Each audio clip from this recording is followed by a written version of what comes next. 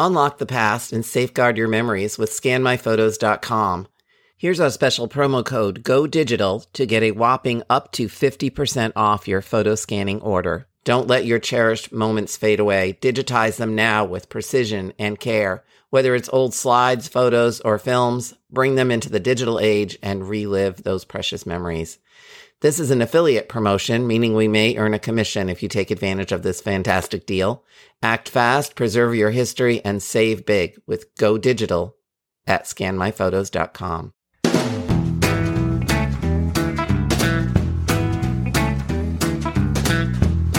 Hi, I'm Maureen Taylor, the photo detective.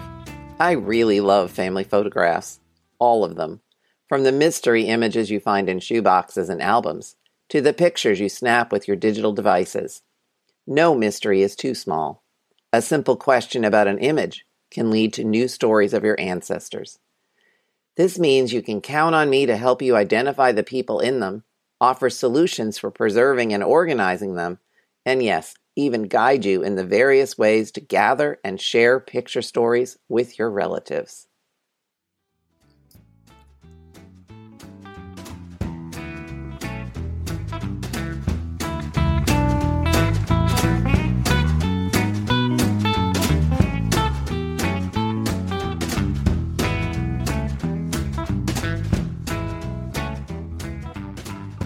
My guest today is Amy Johnson-Crow, and she is the organizer of 52 Ancestors and 52 Weeks.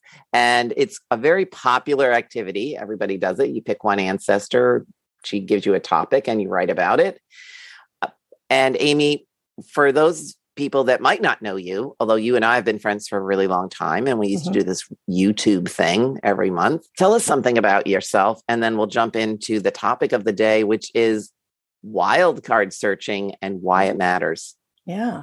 Oh, wow. Well, first, thanks for having me here on your podcast. Something about myself. Well, I've been doing genealogy for a really long time. One of the earliest photographs of me, and I'm probably 3 or 4 years old, I'm in a cemetery. So yeah, I come by it honestly. It's a picture of me with my mom, my grandparents. My dad must be taking the picture, but we're at a family cemetery down in Southern Ohio. It looks like it's probably Memorial Day weekend, but yeah, so I've been doing this a long time. Sort of like me saving my allowance to buy Gilbert Doan's book. Nice. I'm searching for ancestors.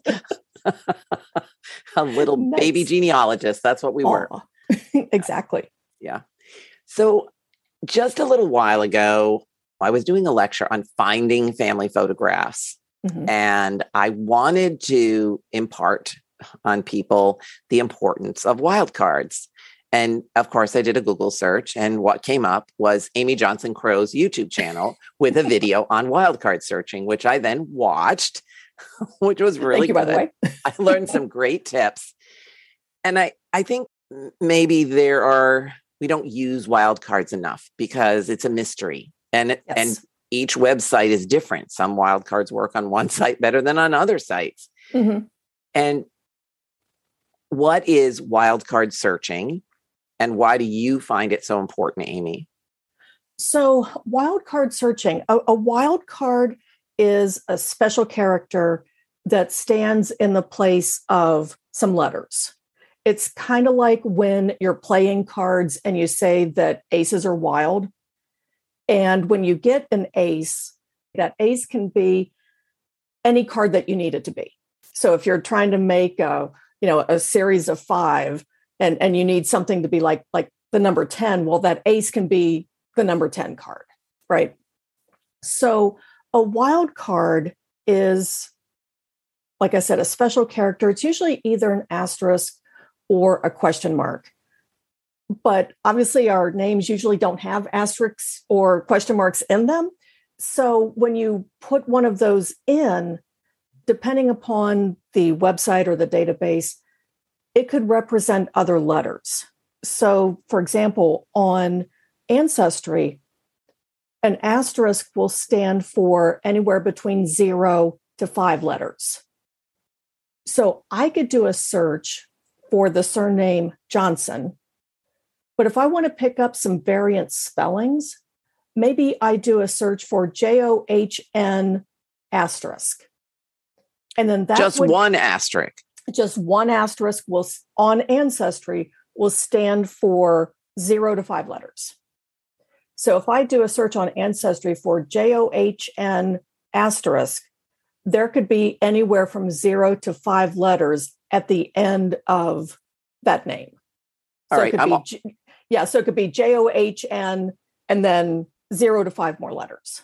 So I've been doing this wrong, Amy. I can tell you that right now. Oh, no. I've been using an asterisk for every missing letter.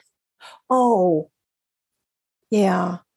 Yeah, on Ancestry. Yeah, on Ancestry, you just need one asterisk and it will stand for 0 to 5. Now, if you do have a situation where you just want to replace one letter, let's say that you're searching for Smith, but you also want to pick up Smythe, SMYTH. On Ancestry, you can use a question mark for that. And a question mark on Ancestry will be exactly one letter. That's it. No more, no less, just one. So I tend to just go with the asterisk just because it's a little bit more flexible.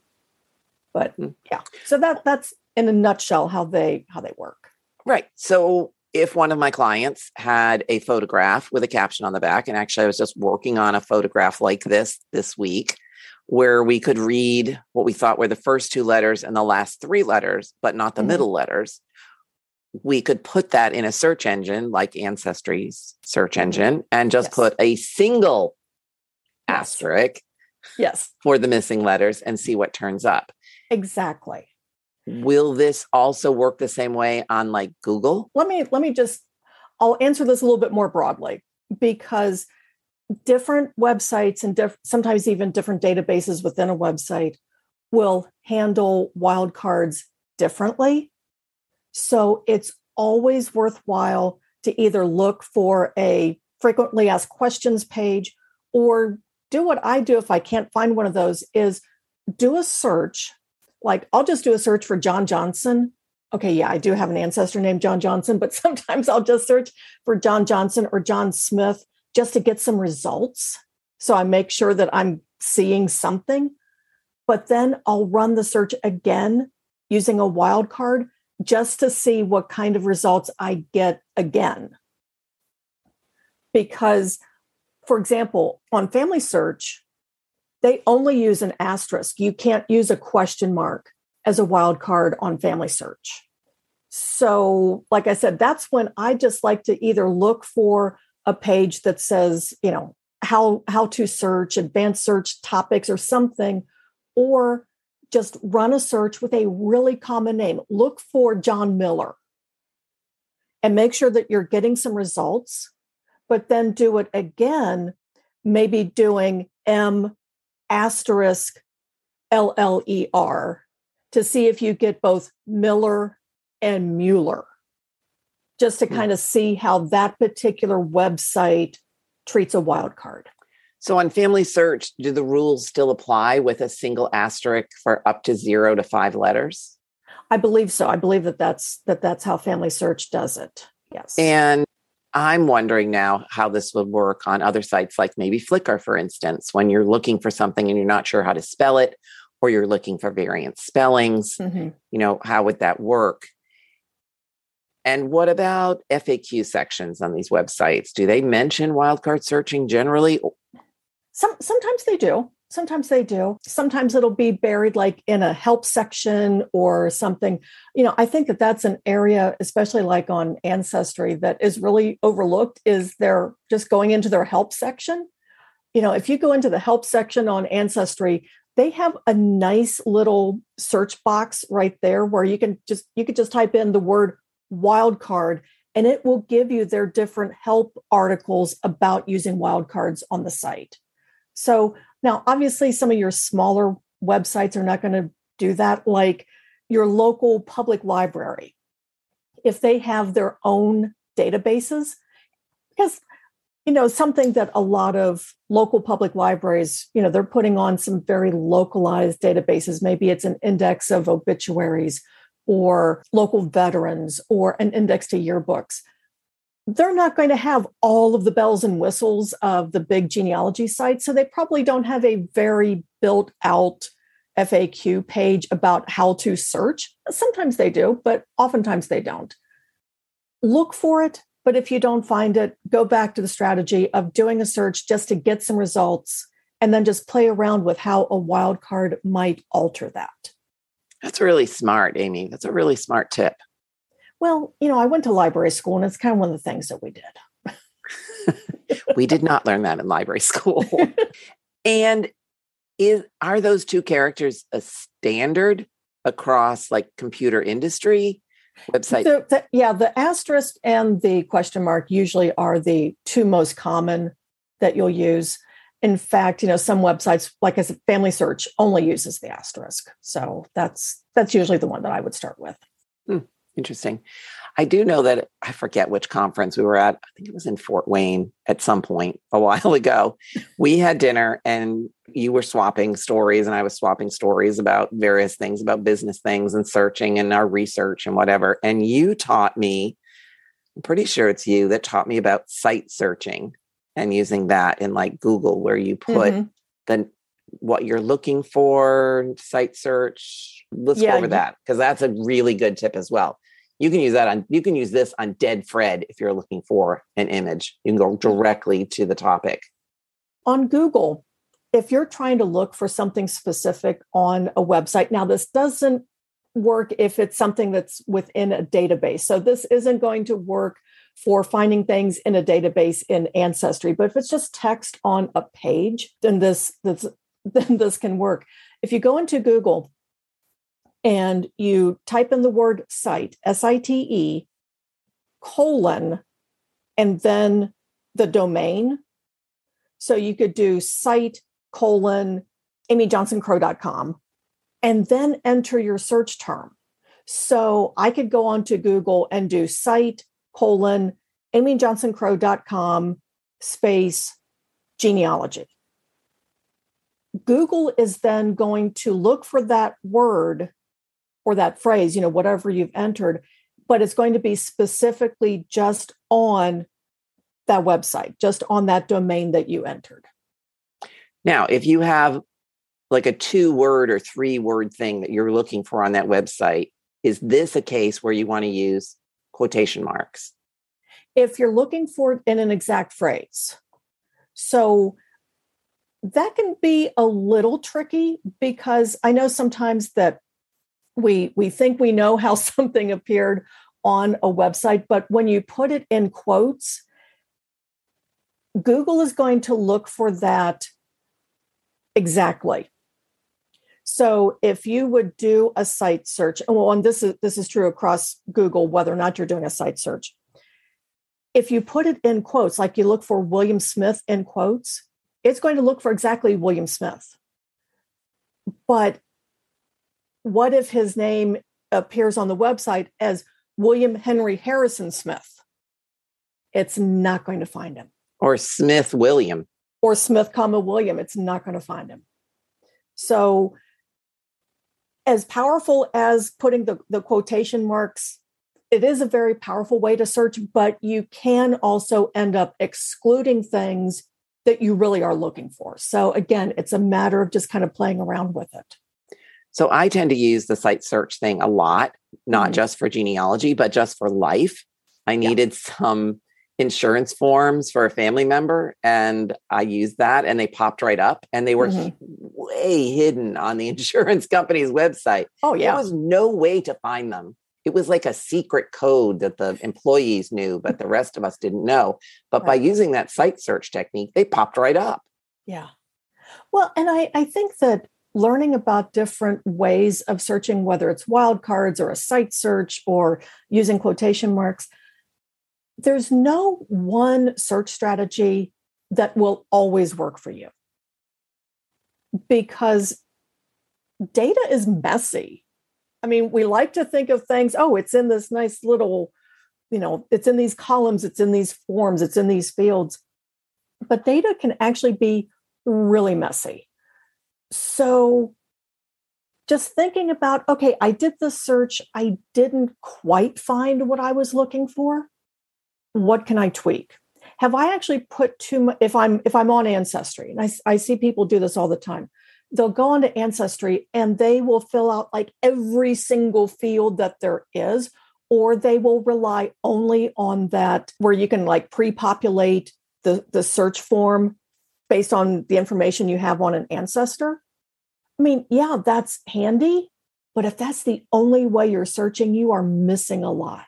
You are missing a lot. Because the way that Ancestry is set up, it kind of treats all of those things in that search as and so you end up getting some of these like really outlandish results. It's like, why am I getting that? Well, because that one field that you had filled in out of these 17 different fields that you filled in, it matches on one of those. And so you end up getting all of these different results. It's way too much to go through, or the opposite can happen. So it's like feast or famine. If you're not getting the results that you're expecting or that you're wanting, take some of those search terms out. Take out the location, take out the mother's maiden name, take out whatever, change a date range. Well, because what you're going to find sometimes, I've had this happen to me where it's like, gee, this just isn't working. You think that more is better, but in fact, less is better. Yeah, less is often better. Your ancestor might pop up some record that you weren't anticipating. Mm-hmm. And something else that I see a lot of people doing, and that's when they're filling out the form and they mark everything as exact. Well, I know that the mother's maiden name was Hurst, so I'm going to put her maiden name into this form and I'm going to check exact. I had this happen today. I was doing research and I was just trying to find all of the children and who they married. And one of the ways that I like to do that, especially if I'm on Family Search, is to leave the name blank, but go down on the search form and enter the parents' names. Because I knew that I was looking for this family and the children were getting married probably in Ohio in the 1920s. And I knew that in that time period in Ohio, they were putting the parents' names on the marriage record. That's why I knew that this search really should work. And I wasn't getting all of them. And it's like, I'm pretty sure that all the kids got married. Well, I realized that I had inadvertently checked exact for the mother's name. Well, on a couple of the marriage records, they didn't put the mother's maiden name. They listed the mother with her married name. So that's why she wasn't popping up, because I said, I want you to find it with this name, but that wasn't the name she was showing up on the record. So once I unchecked exact, reran the search and boom, there they were. There they were. Yeah. But you have to play with your searches. You just have to. And doing wildcard searching on any site is worth it to try, yes. Whether it's a photo database like Flickr, for instance, or even the Digital Public Library. Wherever you're searching for information and images, try the wildcard. Why not? It's just another way of searching. Yeah. And I like to advise people that you have to have an open mind. Yes.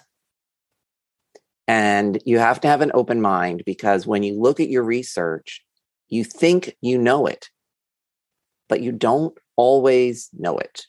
Well, and even if you know it, there are times when people don't fill out records correctly, like that marriage record.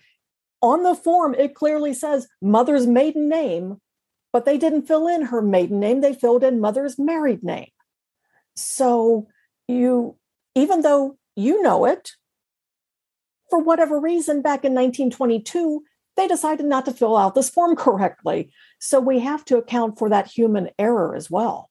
Or someone else is filling out the form. Exactly. Someone who doesn't know. Yeah, we see that on death certificates all the time. Yeah. I had a cousin die a number of years ago, and his sister called me and said, "Can you tell me the information I need to fill this out?" I was like, Yeah. yes, Yes. this is why genealogy is important. Mm-hmm. I have those facts. I have the facts right here. Yeah. Yeah. I don't know. You can't talk enough about wildcard searching. And, you did learn it in library school. Mm-hmm. I did not, because I don't want to say why, because computers weren't a thing. All right. They were a thing, but not the way they are today. What's some fun things you've done with wildcard searching that you've found playing with it? I found a family in the 1920 census. I knew that the family was, when I knew the family, when I started their research, they were squarely in Los Angeles, California. I mean, they are there. They moved around a lot. It was a military family, and they moved around a lot. And I was trying to find them in 1920. Couldn't find them. It's like, I know this family. I've tried searching for the kids. I've tried searching for the parents. They weren't turning up. And I was about ready to think, well, maybe they were living overseas in 1920. I thought, I'm going to run this search one more time. And I ran the search with the surname, but I took out all of the vowels and replaced them with wildcards. On Family Search, you can use one Ancestry too. You can use more than one wildcard. I left the first name blank, did the search with the surname with only the consonants. And I think I put the father's first name and the mother's first name. Boom, found them. They were living in Wyoming. Why didn't they turn up the other way? Because they were, and looking at it is, when I saw the image of the census record, it's like, oh, I see how they read it, that they were reading an O as an A and another A as a U. Just the handwriting was really bad. So it's like, I really couldn't blame the person who indexed it, because yeah, it did look like that, but it was enough of a variant spelling that Family Search wasn't picking it up as just being a variant spelling. Family Search is actually kind of fuzzy, though they'll kind of work in together some common variations, like Davis and Davies. They'll put those together. But it was such an unusual spelling, Family Search wasn't picking it up. But by doing the wild card, it popped up in the results. I could look at the record. It's like, yeah, everybody matches.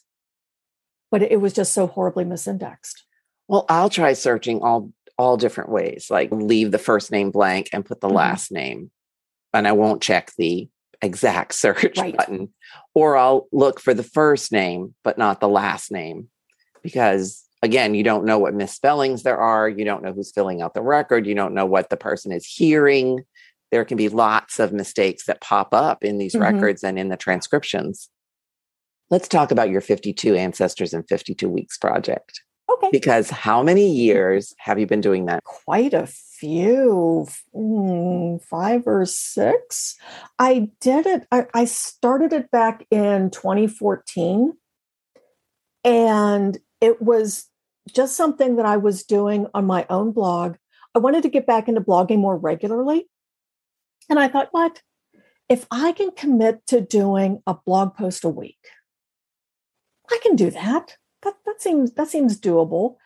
And it was just, I announced that I was doing this really as just a way to keep myself accountable. And then somebody read that post. It's like, yeah, I could do that. And then somebody else read it, and it just kind of snowballed from there. And the first couple of years, I didn't do any prompts. It was just, pick an ancestor, pick a person, just write something about them. And then so I did that in 2014 and 2015. I don't think I did themes in 2015. So I think it was like year 3, I introduced the prompts, because people were like, okay, I have this whole big ancestor chart. I have this database of, however many hundreds of ancestors. I don't know who to pick. I don't know what stories to tell. So that's when I introduced the weekly prompt.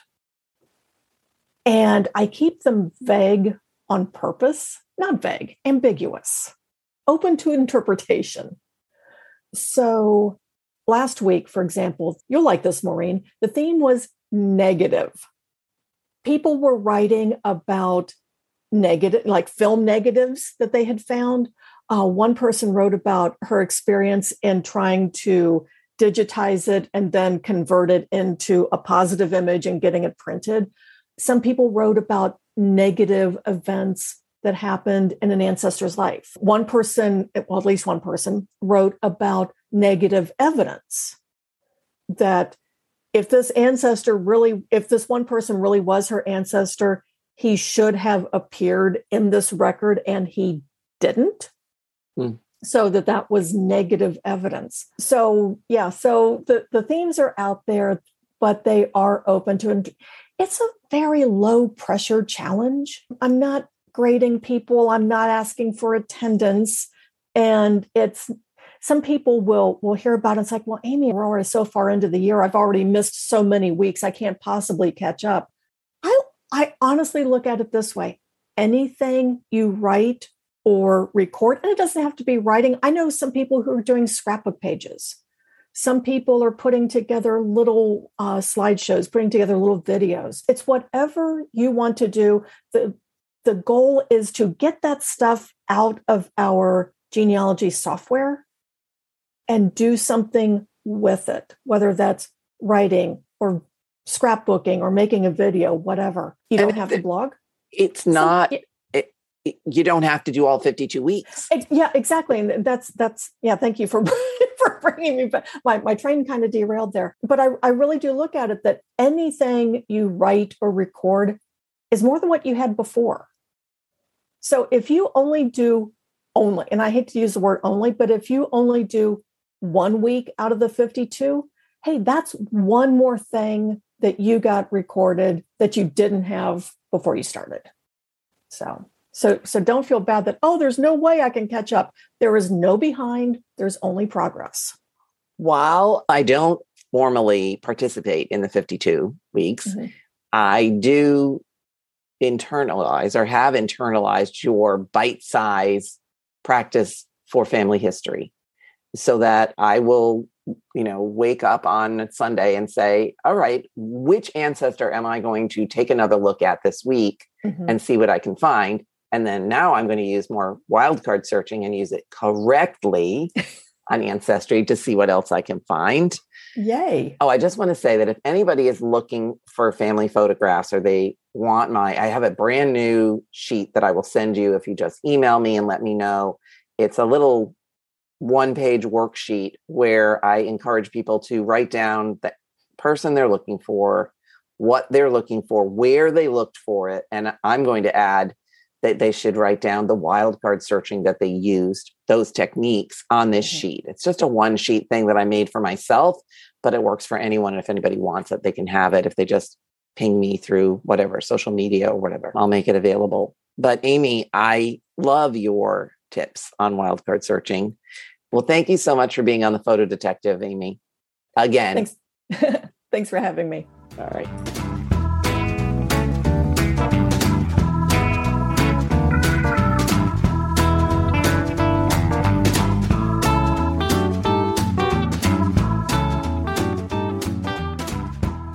If you enjoyed this episode, please share it on social media, leave me a rating and a review. And if you know of a friend or family member who's also interested in family photographs, share this episode with them too. See you next time.